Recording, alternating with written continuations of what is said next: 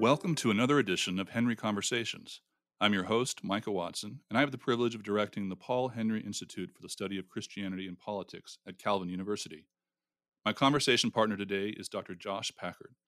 Josh is the executive director of Springtide Research Institute, which recently published a book we'll be talking about, The State of Religion and Young People, Relational Authority.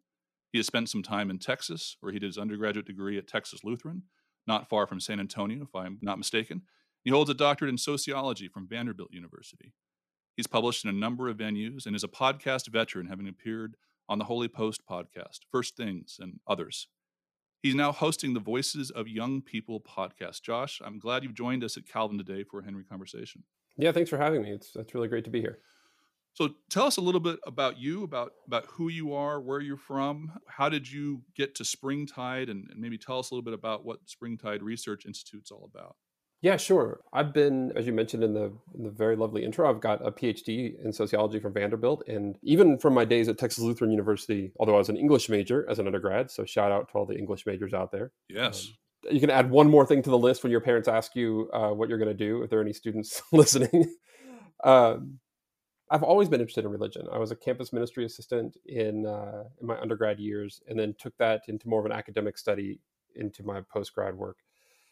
The part of that sort of like leads into Springtide is that I've never been particularly interested in talking to other academics. And I don't mean that as a slam to other academics. It's just not where my skill set is. From the earliest days, I felt like there was just a lot of really good work in the academy that just wasn't ever making its way out into the world.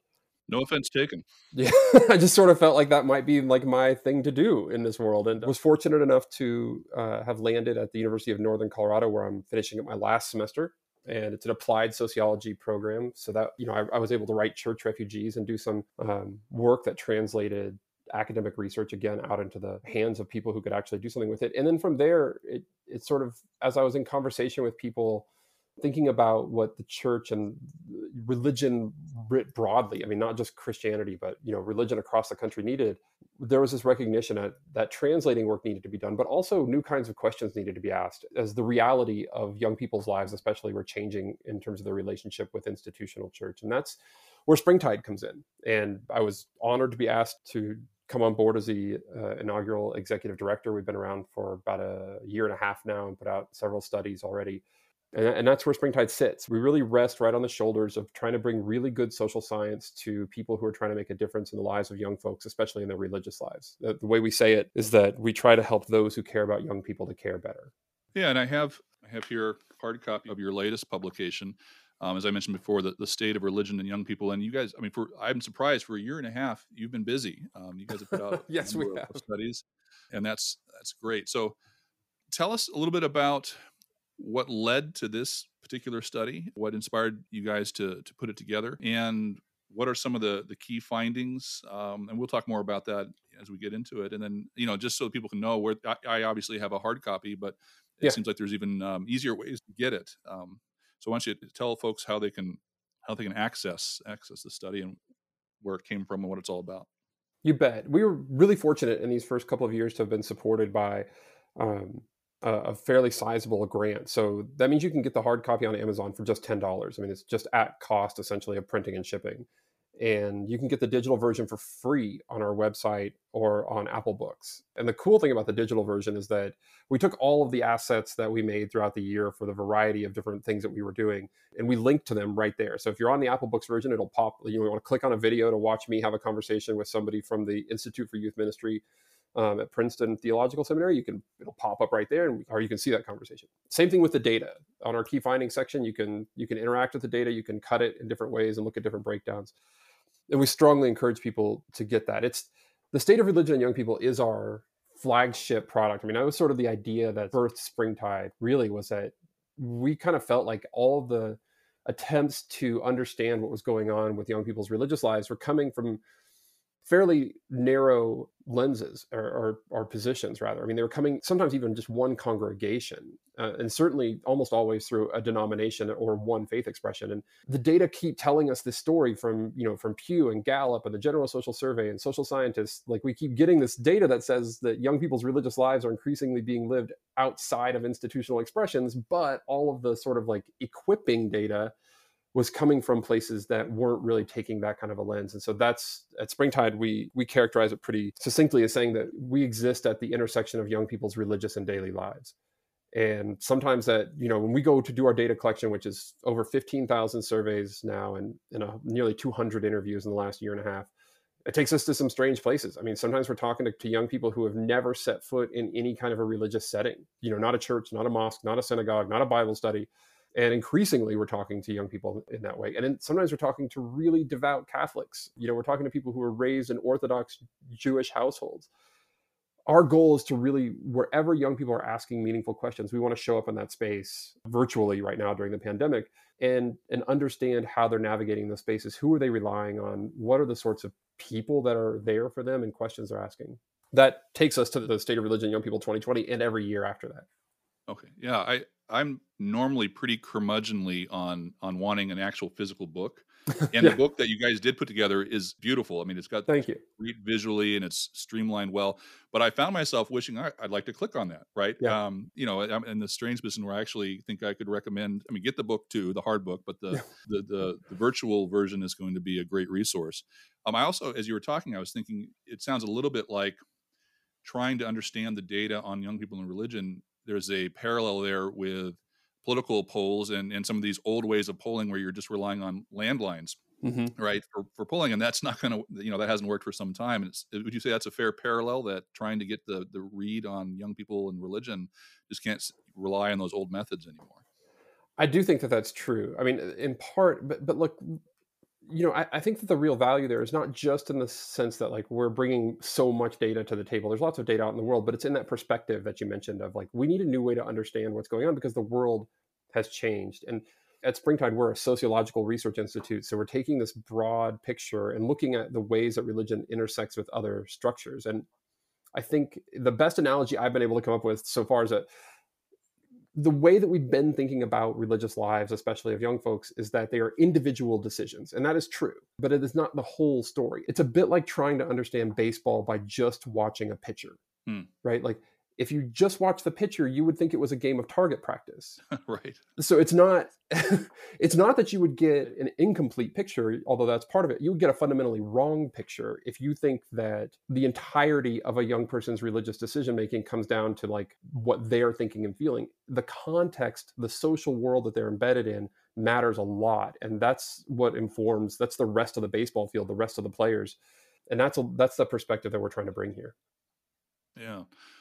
Well, something that's been a common theme, I'm new to podcasting, but done a few of these. And one of the things that we have talked about on Henry Conversations is just the state of our culture right now, politically, culturally, religiously, all these different ways of understanding things that matter to people. And we do seem to be in something of an epistemic crisis. And what I mean by that is, people have always disagreed. And that's American tradition. We go back quite a ways where, I tell some students who ask, has it always been this bad, that as a recent play portrays, it wasn't too long into the American political experiment that a sitting vice president shot and killed the first Treasury Secretary. So we've always disagreed, right? But it does seem like we're in this season of particularly sharp disagreement with regards to what counts as a trustworthy source, right? How do we know what's true? And people just have a befuddlement with their neighbors and even people in their family. How can you believe that?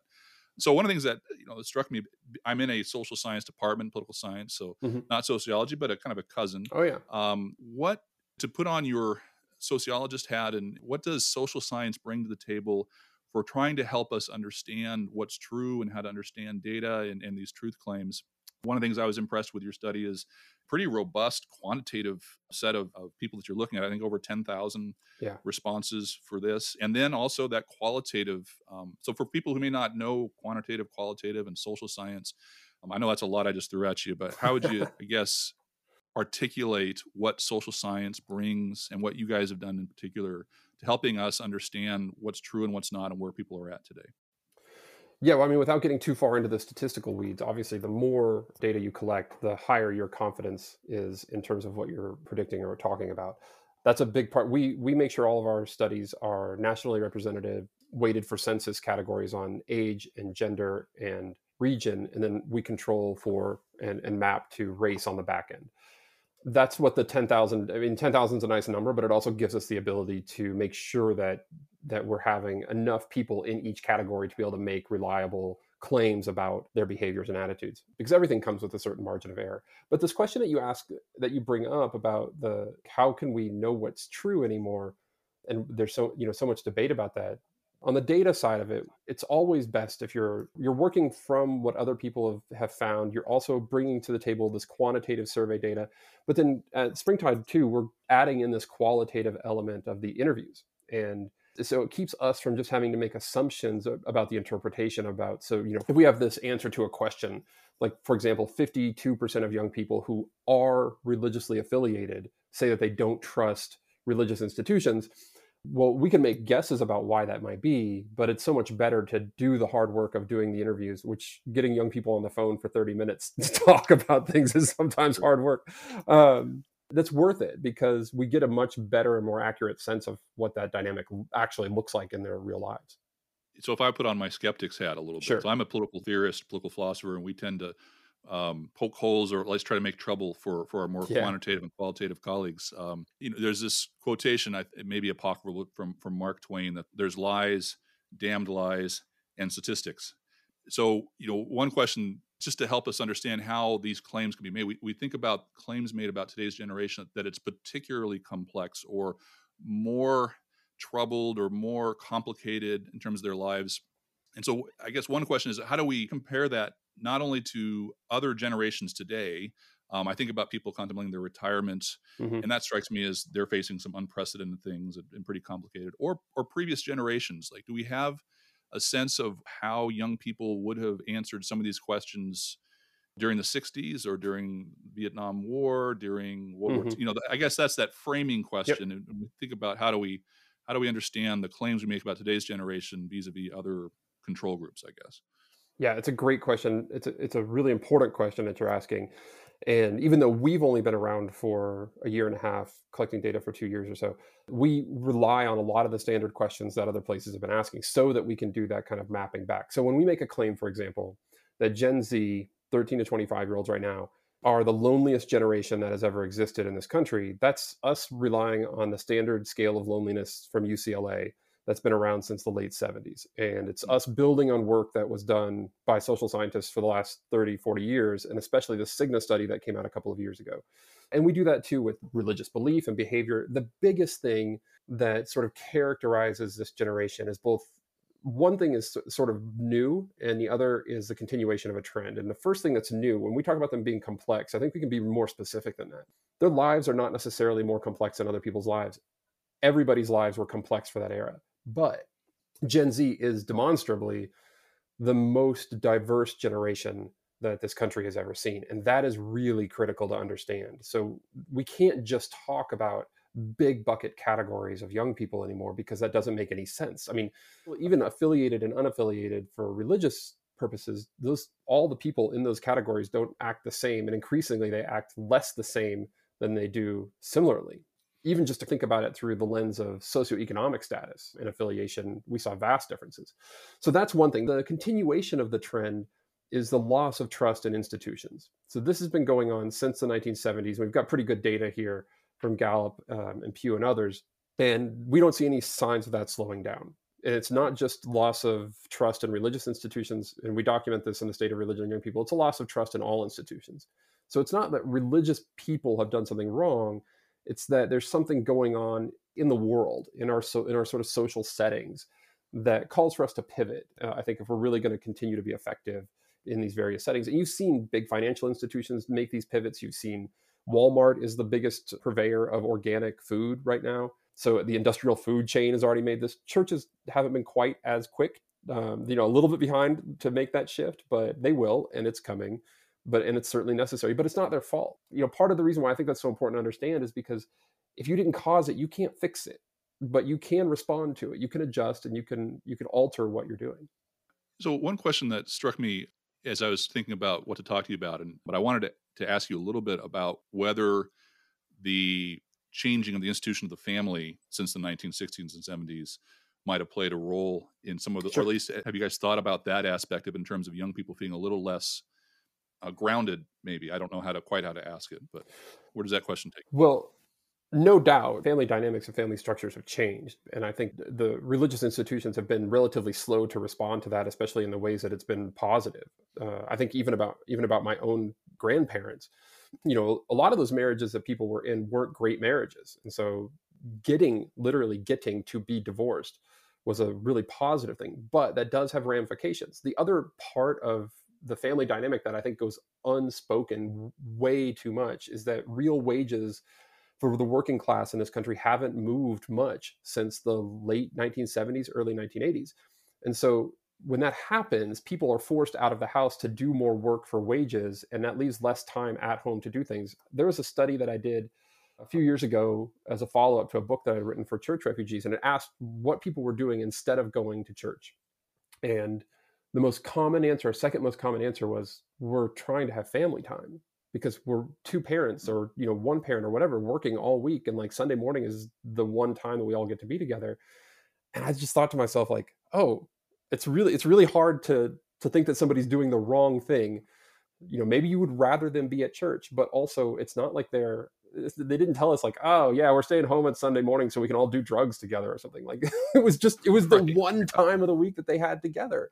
And I think when we ignore the financial and economic realities of families and just try to blame parents for not taking their kids to church anymore, that ignores a lot of the sort of structural conditions that exist and are very real and salient to people in this world. Yeah, no, I appreciate your thoughts on that. One of the things that always strikes me is there's more factors in it than one might think. Right. It's not just the family, it's not just the economics, all these things. And then technology too, I'm sure has a huge role to play. One of the questions I get quite a bit, and we hear quite a bit about, is this question about young people becoming less religious, more secular. We have the rise of the nuns, and of course, then you make the joke, we're not talking about the Catholic Right. nuns. We're talking about people who, when asked about what religion they affiliate with, they answered none. That they don't choose a side or a team, or have not grown up that way. And you guys have a really interesting way of thinking about religion and what it means to be religious. So I'm wondering if you give me your thoughts on that question. Are young people less religious than previous generations? And then how do you approach that in trying to reach young people and get where they're at and what they're thinking about religion, I guess traditionally understood, and then religion in a more broad way that Springtide might refer to? Sure. Well, let's be really clear about what the science says. I mean, that what you pointed out is true, but with one caveat. Young people and people in general have become less institutionally religious over the last, say, 20 or 30 years. And that institutionally religious part, that's an important qualifier. We adopted those terms of affiliated and disaffiliated or none as a way to sort of, they're like proxies. It was this way of saying that, like, oh, if somebody isn't affiliated, if they're a nun, we can assume reasonably some things about who they are. But we know that that's not really, I mean, the extent of religiosity in a person's life isn't whether they check a box that says that they're Christian, Protestant, Christian, Catholic, Buddhist, Jewish, etc. It encompasses beliefs and behaviors and a whole host of other things. So when we break it down into those components, we find not only a lot more activity, but also we start to see that those categories, the utility of those categories is completely breaking apart, especially at younger ages. That's the issue that we try and take up at the beginning of State of Religion Young People 2020, just to show the diversity there. Because a young person shows up to church or mosque or synagogue, we can't anymore reasonably assume a bunch of things about them. And just because a young person isn't engaged with an institutional religion, we similarly can't assume a whole lot of things about them. In fact, we see high levels of distrust, as I already mentioned, among people who are affiliated. We also see a relatively high levels of unaffiliated young people saying that they try to live out their religious values in their daily lives, which is really sort of astonishing, right? Right. The take home for me, what I keep coming back to when I think about it and talk about it, is that it really is an expansion of the playing field for religious leaders. Maybe 15 or 20 years ago, when those categories still held water, I think you would have been reasonable to look at the unaffiliated population and say, well, okay, they don't want anything to do with me. They're not interested in what I have to say. It's probably, not that anybody is or isn't worth it, but that's probably not where I'm going to make my greatest gains. But I think today, when we dig down into the data, what we see is that young people, by and large, are very interested in that conversation because they are, whether they check the box as affiliated or unaffiliated, many of them are asking the same kinds of questions. They're struggling with the same kinds of issues. And what they really want are trusted adult guides to come alongside them and help them navigate those things. Religious leaders are perfectly positioned to do that kind of work, but we have to come at it from maybe a little bit of a different way than what we might have been able to do in the 80s and 90s, for example. Because they're not going to show up to youth group or Sunday morning necessarily, right? Yeah, I mean, I think that that's the one Yeah. thing that's clear. Like they're open, it's an expansion of the playing field. They're open to the conversation. They're just not walking into your building to do it. Now, the great thing there is that if you can get really clear about what things are your core values and beliefs that you're not going to compromise on, your teachings, your scripture, and what things are modes of delivery, then that leaves you a lot of room to compromise, adjust, change, innovate on the modes of delivery. So, like, there's nothing that I know of in any scripture that talks about pizza parties as being like mandatory for getting young people to have a closer relationship with the divine. So, we can probably compromise on that. Right. And to their credit, I think, young people were pretty uniformly not asking for religious leaders to compromise on the other things, the values, the religious teachings. That does not mean they're always going to agree with them. But what they wanted were authentic relationships with adults who represented those positions so they could sort of assess and make sense out of them for themselves. And so I think that was a critical part of me. We went into this maybe with a hypothesis that young people were just going to want adults to affirm everything that the young person already wanted to do, but that was not the case. Yeah, that's encouraging. In a prior season of life, I was very involved in youth ministry and saw that as a path that I might go down into. And I remember a saying that was around at that time, and it's cliche, or maybe, but I think actually you have the research to back this up. And the saying was, they won't care how much you know until they know how much you Yep. care, right? Which sounds like one of these little bumper sticker things, but it seems like your data actually shows there's something to that. I wonder if you would maybe talk a little bit about what relational authority means, this cluster of practices or virtues that you suggest that religious leaders would do well to incorporate. I think of listening, transparency, integrity, care, and then expertise as well is one of those. But I wonder if you would talk a little bit about what your data showed with what young people have said about, it's great that they don't just want to be affirmed in everything they happen to believe, right? But that there are some approaches and some postures that are more fruitful than others. Yeah, I think that's 100% correct. And I wouldn't call that a cliche. I would call it an adage because I think you're right. It's 100% true. That's the difference about how accurate it is, whether it's a cliche or an adage, right? They won't care how much you know until they know how much you care. And that was, we were struggling to fit these pieces together to sort of square this circle. And because on the one hand, like I said, we went into this with sort of maybe a working hypothesis based on maybe some faulty assumptions that young people were going to be rejecting expertise. I felt like I had seen that even as my time as a professor, that young people were more challenging of me in the classroom than I would have been of my professors. And so we kept sort of expecting to find that. And when we really stepped back and took a look at all the data together, what emerged was this picture of all of those things working in concert. That if you just lead with expertise, and that's the only thing you're bringing to the table, that you're right, they will not listen. In fact, they assume that your expertise is there to serve you or the institution that you work for. And as we already mentioned, they're really distrustful of those institutions.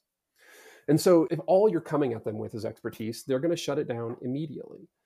On the other hand, they were really clear that they did not want adults to just be their friends and like hang out with them, which was really great for me to hear, because I was like, they would tell us stuff like, I have plenty of friends. My friends cause me lots of drama. I don't need more friends. And that's not true for every kid. That was just some of the things that we would hear.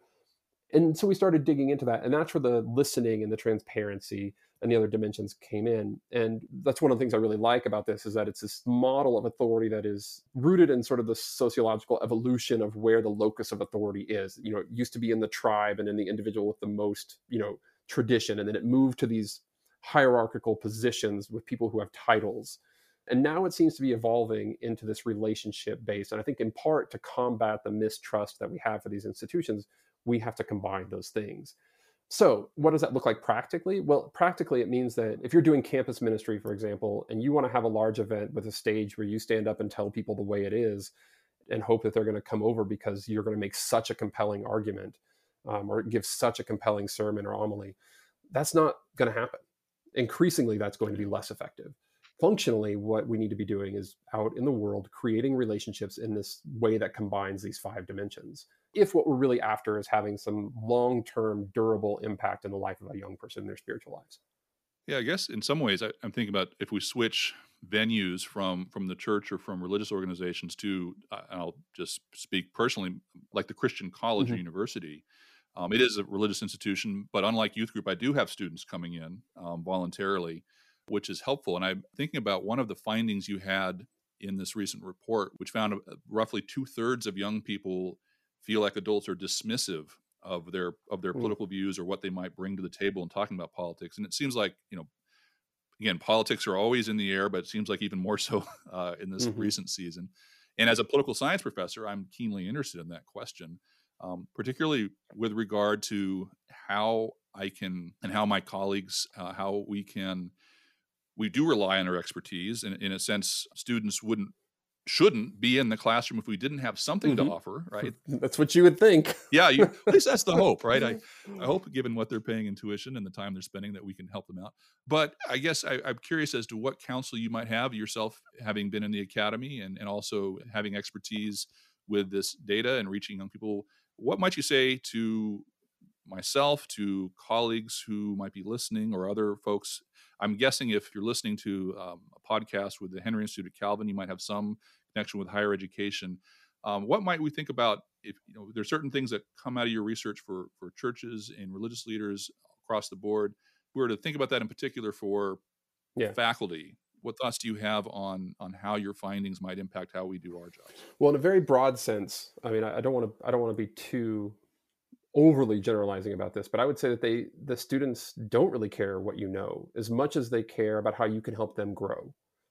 Mm. So all the knowledge that you might have isn't super relevant to them unless it's the thing that's going to help them, or until it's the thing that's going to help them expand their own minds and their own thoughts and their own, like, systematize their own thinking. I think sometimes as faculty, especially at the majority of the institutions that exist in this country, where that train postgraduates, we get trained in this way to become future faculty members that isn't particularly focused on actually interacting with undergrads in the future. We get trained in this Right. really academic way of thinking and talking to one another. A lot of that is about demonstrating your expertise and what all the things you've thought about and all the conclusions you've come to. But most of us end up in jobs like the one that I'm transitioning out of right now and have had for the last 10 or 15 years, and the one that Calvin, which is where we do a lot of interaction with like our primary job is to help undergraduates figure out what they know and think and believe and feel and how to defend it and support it and all those kinds of things. So it does require us, I think, a little bit of a shift from this expertise driven model to this relational authority kind of model, where I think it's important that we create those connections, that we are a little bit more transparent, that we make those personal kind of connections to our own lives when we were students. And that stuff, I found it personally, when I started thinking about this model, that the data were coming at us through the lens of my own life. I can remember, like, the most effective connections I've been able to make with students have been when I've been able to disclose things about my personal life that, were parallel to theirs. And then we get into the, like, how can sociology help you to think through that in a different way? What kind of jobs can you get as a I mean, I'll tell you, one of the things that I've been, like, most stunned by is you have students walk into your office, right? And you ask for advising or whatever, which at my university, big state secular school, advising is mostly schedule making. It's, can they get their PIN number to register and what classes should they take? But I've always been more Right. interested in the, like, what do you want to be when you grow up questions. So I make them answer it before I'll give it, like, hold their, PIN number ransom. So they have to tell me, and they don't answer me on the first try. And when I say, like, what do you want to do when you graduate? Mm. What's going to happen in the first 2 or 3 years? And they'll give me some, like, basic answer.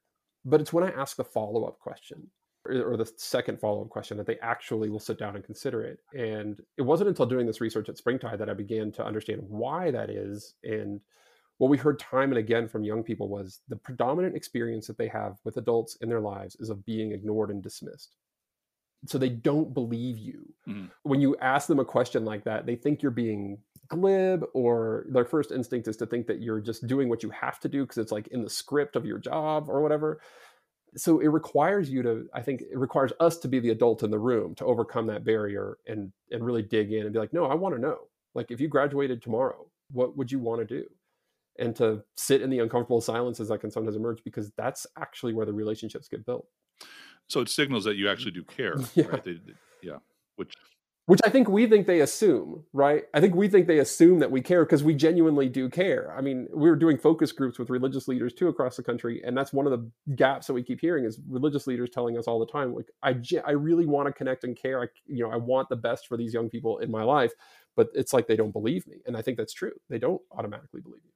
Yeah, I guess I'm thinking back to what you said about they don't want us to be their friends either. And so it seems like if I draw from my own kind of, I don't mean to go into the expertise thing, but I'm thinking of Aristotle's Mhm. mean, right? And I might have done this myself. You can have professors who Yeah. overshare too much information or try to be too chummy. And we're not their age. We shouldn't try and, I actually joke about using some terms that kids use these days, but I use them in horribly bad ways in a sort of dad joke sort of way. But it seems like what you're saying, or you can tell me if this is right, that there's got to be this in between. We don't want to overdo it. We're not like them. We do have some expertise to bring to the table to help them find meaning. But we also aren't these, ivory tower folks who are dispelling knowledge and they're just fortunate to be Yeah, in our presence. There's got to be something in between there where we can, in the atmosphere, right? yeah. Well, and coming at it at a Christian context as well in those advising meetings, or even in things like plagiarism or the tougher things. I think for me, it's been good to be able to say there's a Christian brother and sister aspect to this as well. That's part of the ethos, which I've appreciated. I've been in both a secular and a religious context, and you definitely have to Mhm. adjust depending on which one you're in. But I found that to be really helpful. Well, one of the things that people have said about our current moment, and I think that there's other social science data to back this up, is just the increase in polarization.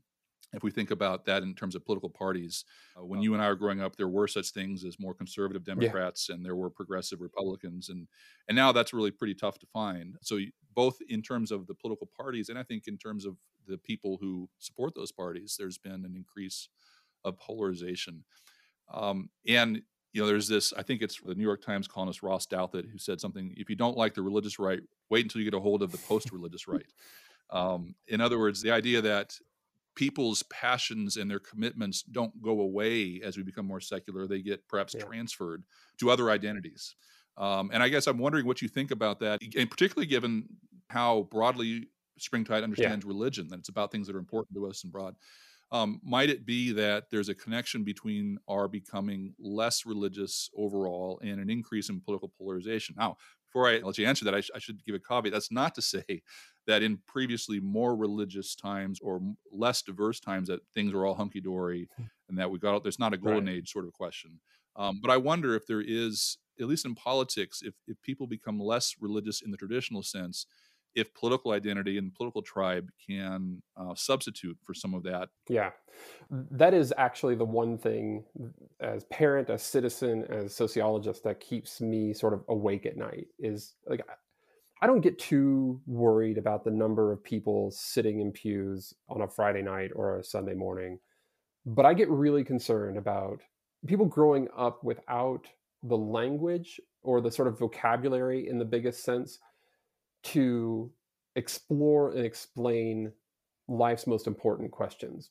Because my fear is that that then gets reduced, and I mean reduced, down into these categories about politics or issues or causes, which are all important, but they are not the same thing as contemplating the role of the divine in your life. And religious leaders are exactly the kind of guides that we need. Like religious leaders are essentially professional sense makers, and so we think about, what has happened during the pandemic. Well, we don't know what has happened during the pandemic. We need professional sense Right. makers to help us understand that, young people especially. And I get concerned about that, about the sort of retreating of religious professionals back to their tiny little spaces of their congregations and their denominations, whatever their stance is on a particular political bill that's coming through, and not engaging in this really big level sense making work. And if I were able to decree things, it would be a rushing back into the public square of people who understood how to make sense of the world. And not because they want to advance necessarily the idea that they think is right, but so they can help other people to make sense out of the world. Right. Otherwise, I think you're right. Like we just get funneled into these tribes, into these very polarized groups and categories. And I think we even see some of that in the data that we're finding, and what we'll be writing about in the State of Religion Young People 2021, as we're in the last round of data collection for that coming up soon. So we've already seen some of the early analysis, is this notion that unlike their millennial parents or Gen X parents, Gen Z is not really interested in tearing things down and deconstructing them. I mean, they've got all the pieces that have been blown up from their parents and laying around them, and they're trying to figure out how to construct them and build them back. But without those kind of guides in their lives, somebody's going to be there to help them do it. And the question is who? Right. Well, I mean, as you were saying that, one way to think about what Springtide's doing is helping to equip people to step into that That's what void. we would love Would to that be right? seen as being a part of that solution from a variety of different angles. And so even the concept of relational authority, which I know we're writing about in that book in a religious context, I think it very much has implications for people running after school programs and nonprofits and, boys and girls clubs and things like that. Well, Springtide, as you mentioned, has been going for about a year and a half and has put out several studies.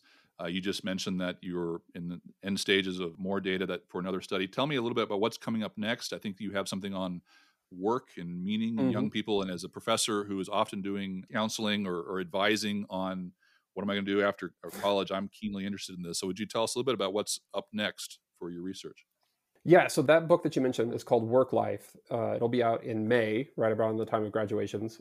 The first half is sort of written towards employers to help them understand why Gen Z is so different in the workforce and what does it mean to have a meaningful job and a career and why do they care about that so much more. And then the second half is written to counselors, advisors, parents, trusted adults in the lives of young people who are trying to figure out what they want to do. And the idea is that, of course, both sets of people will be interested in reading, I think, at least pieces of each half. But the idea is that, if work is increasingly the place where young people make meaning in their lives, partially for structural reasons, we just have to work more hours. And so that has to take on that role. And partially out of agency and choice reasons, that there just are more kinds of jobs available now in different fields that young people are turning to, and maybe to fill in for the loss of institutional religion. Regardless, that's where we see a lot of that meaning making work happening in the lives of young people. So how can we make that as productive as possible? That's the focus of that. But in between that and the State of Religion and Young People 2021, which will come out in the fall, we have the New Normal coming out, which is a how-to guide for helping religious leaders, parents, transition their young people back into post-pandemic life. How do we mourn the things that were just lost? I think a lot of adults are interested in getting back to normal, but I have a 10-year-old and he's not going back to normal. He's going into middle school, right? He just lost fifth grade. It's not like there will be nothing the same about the fall.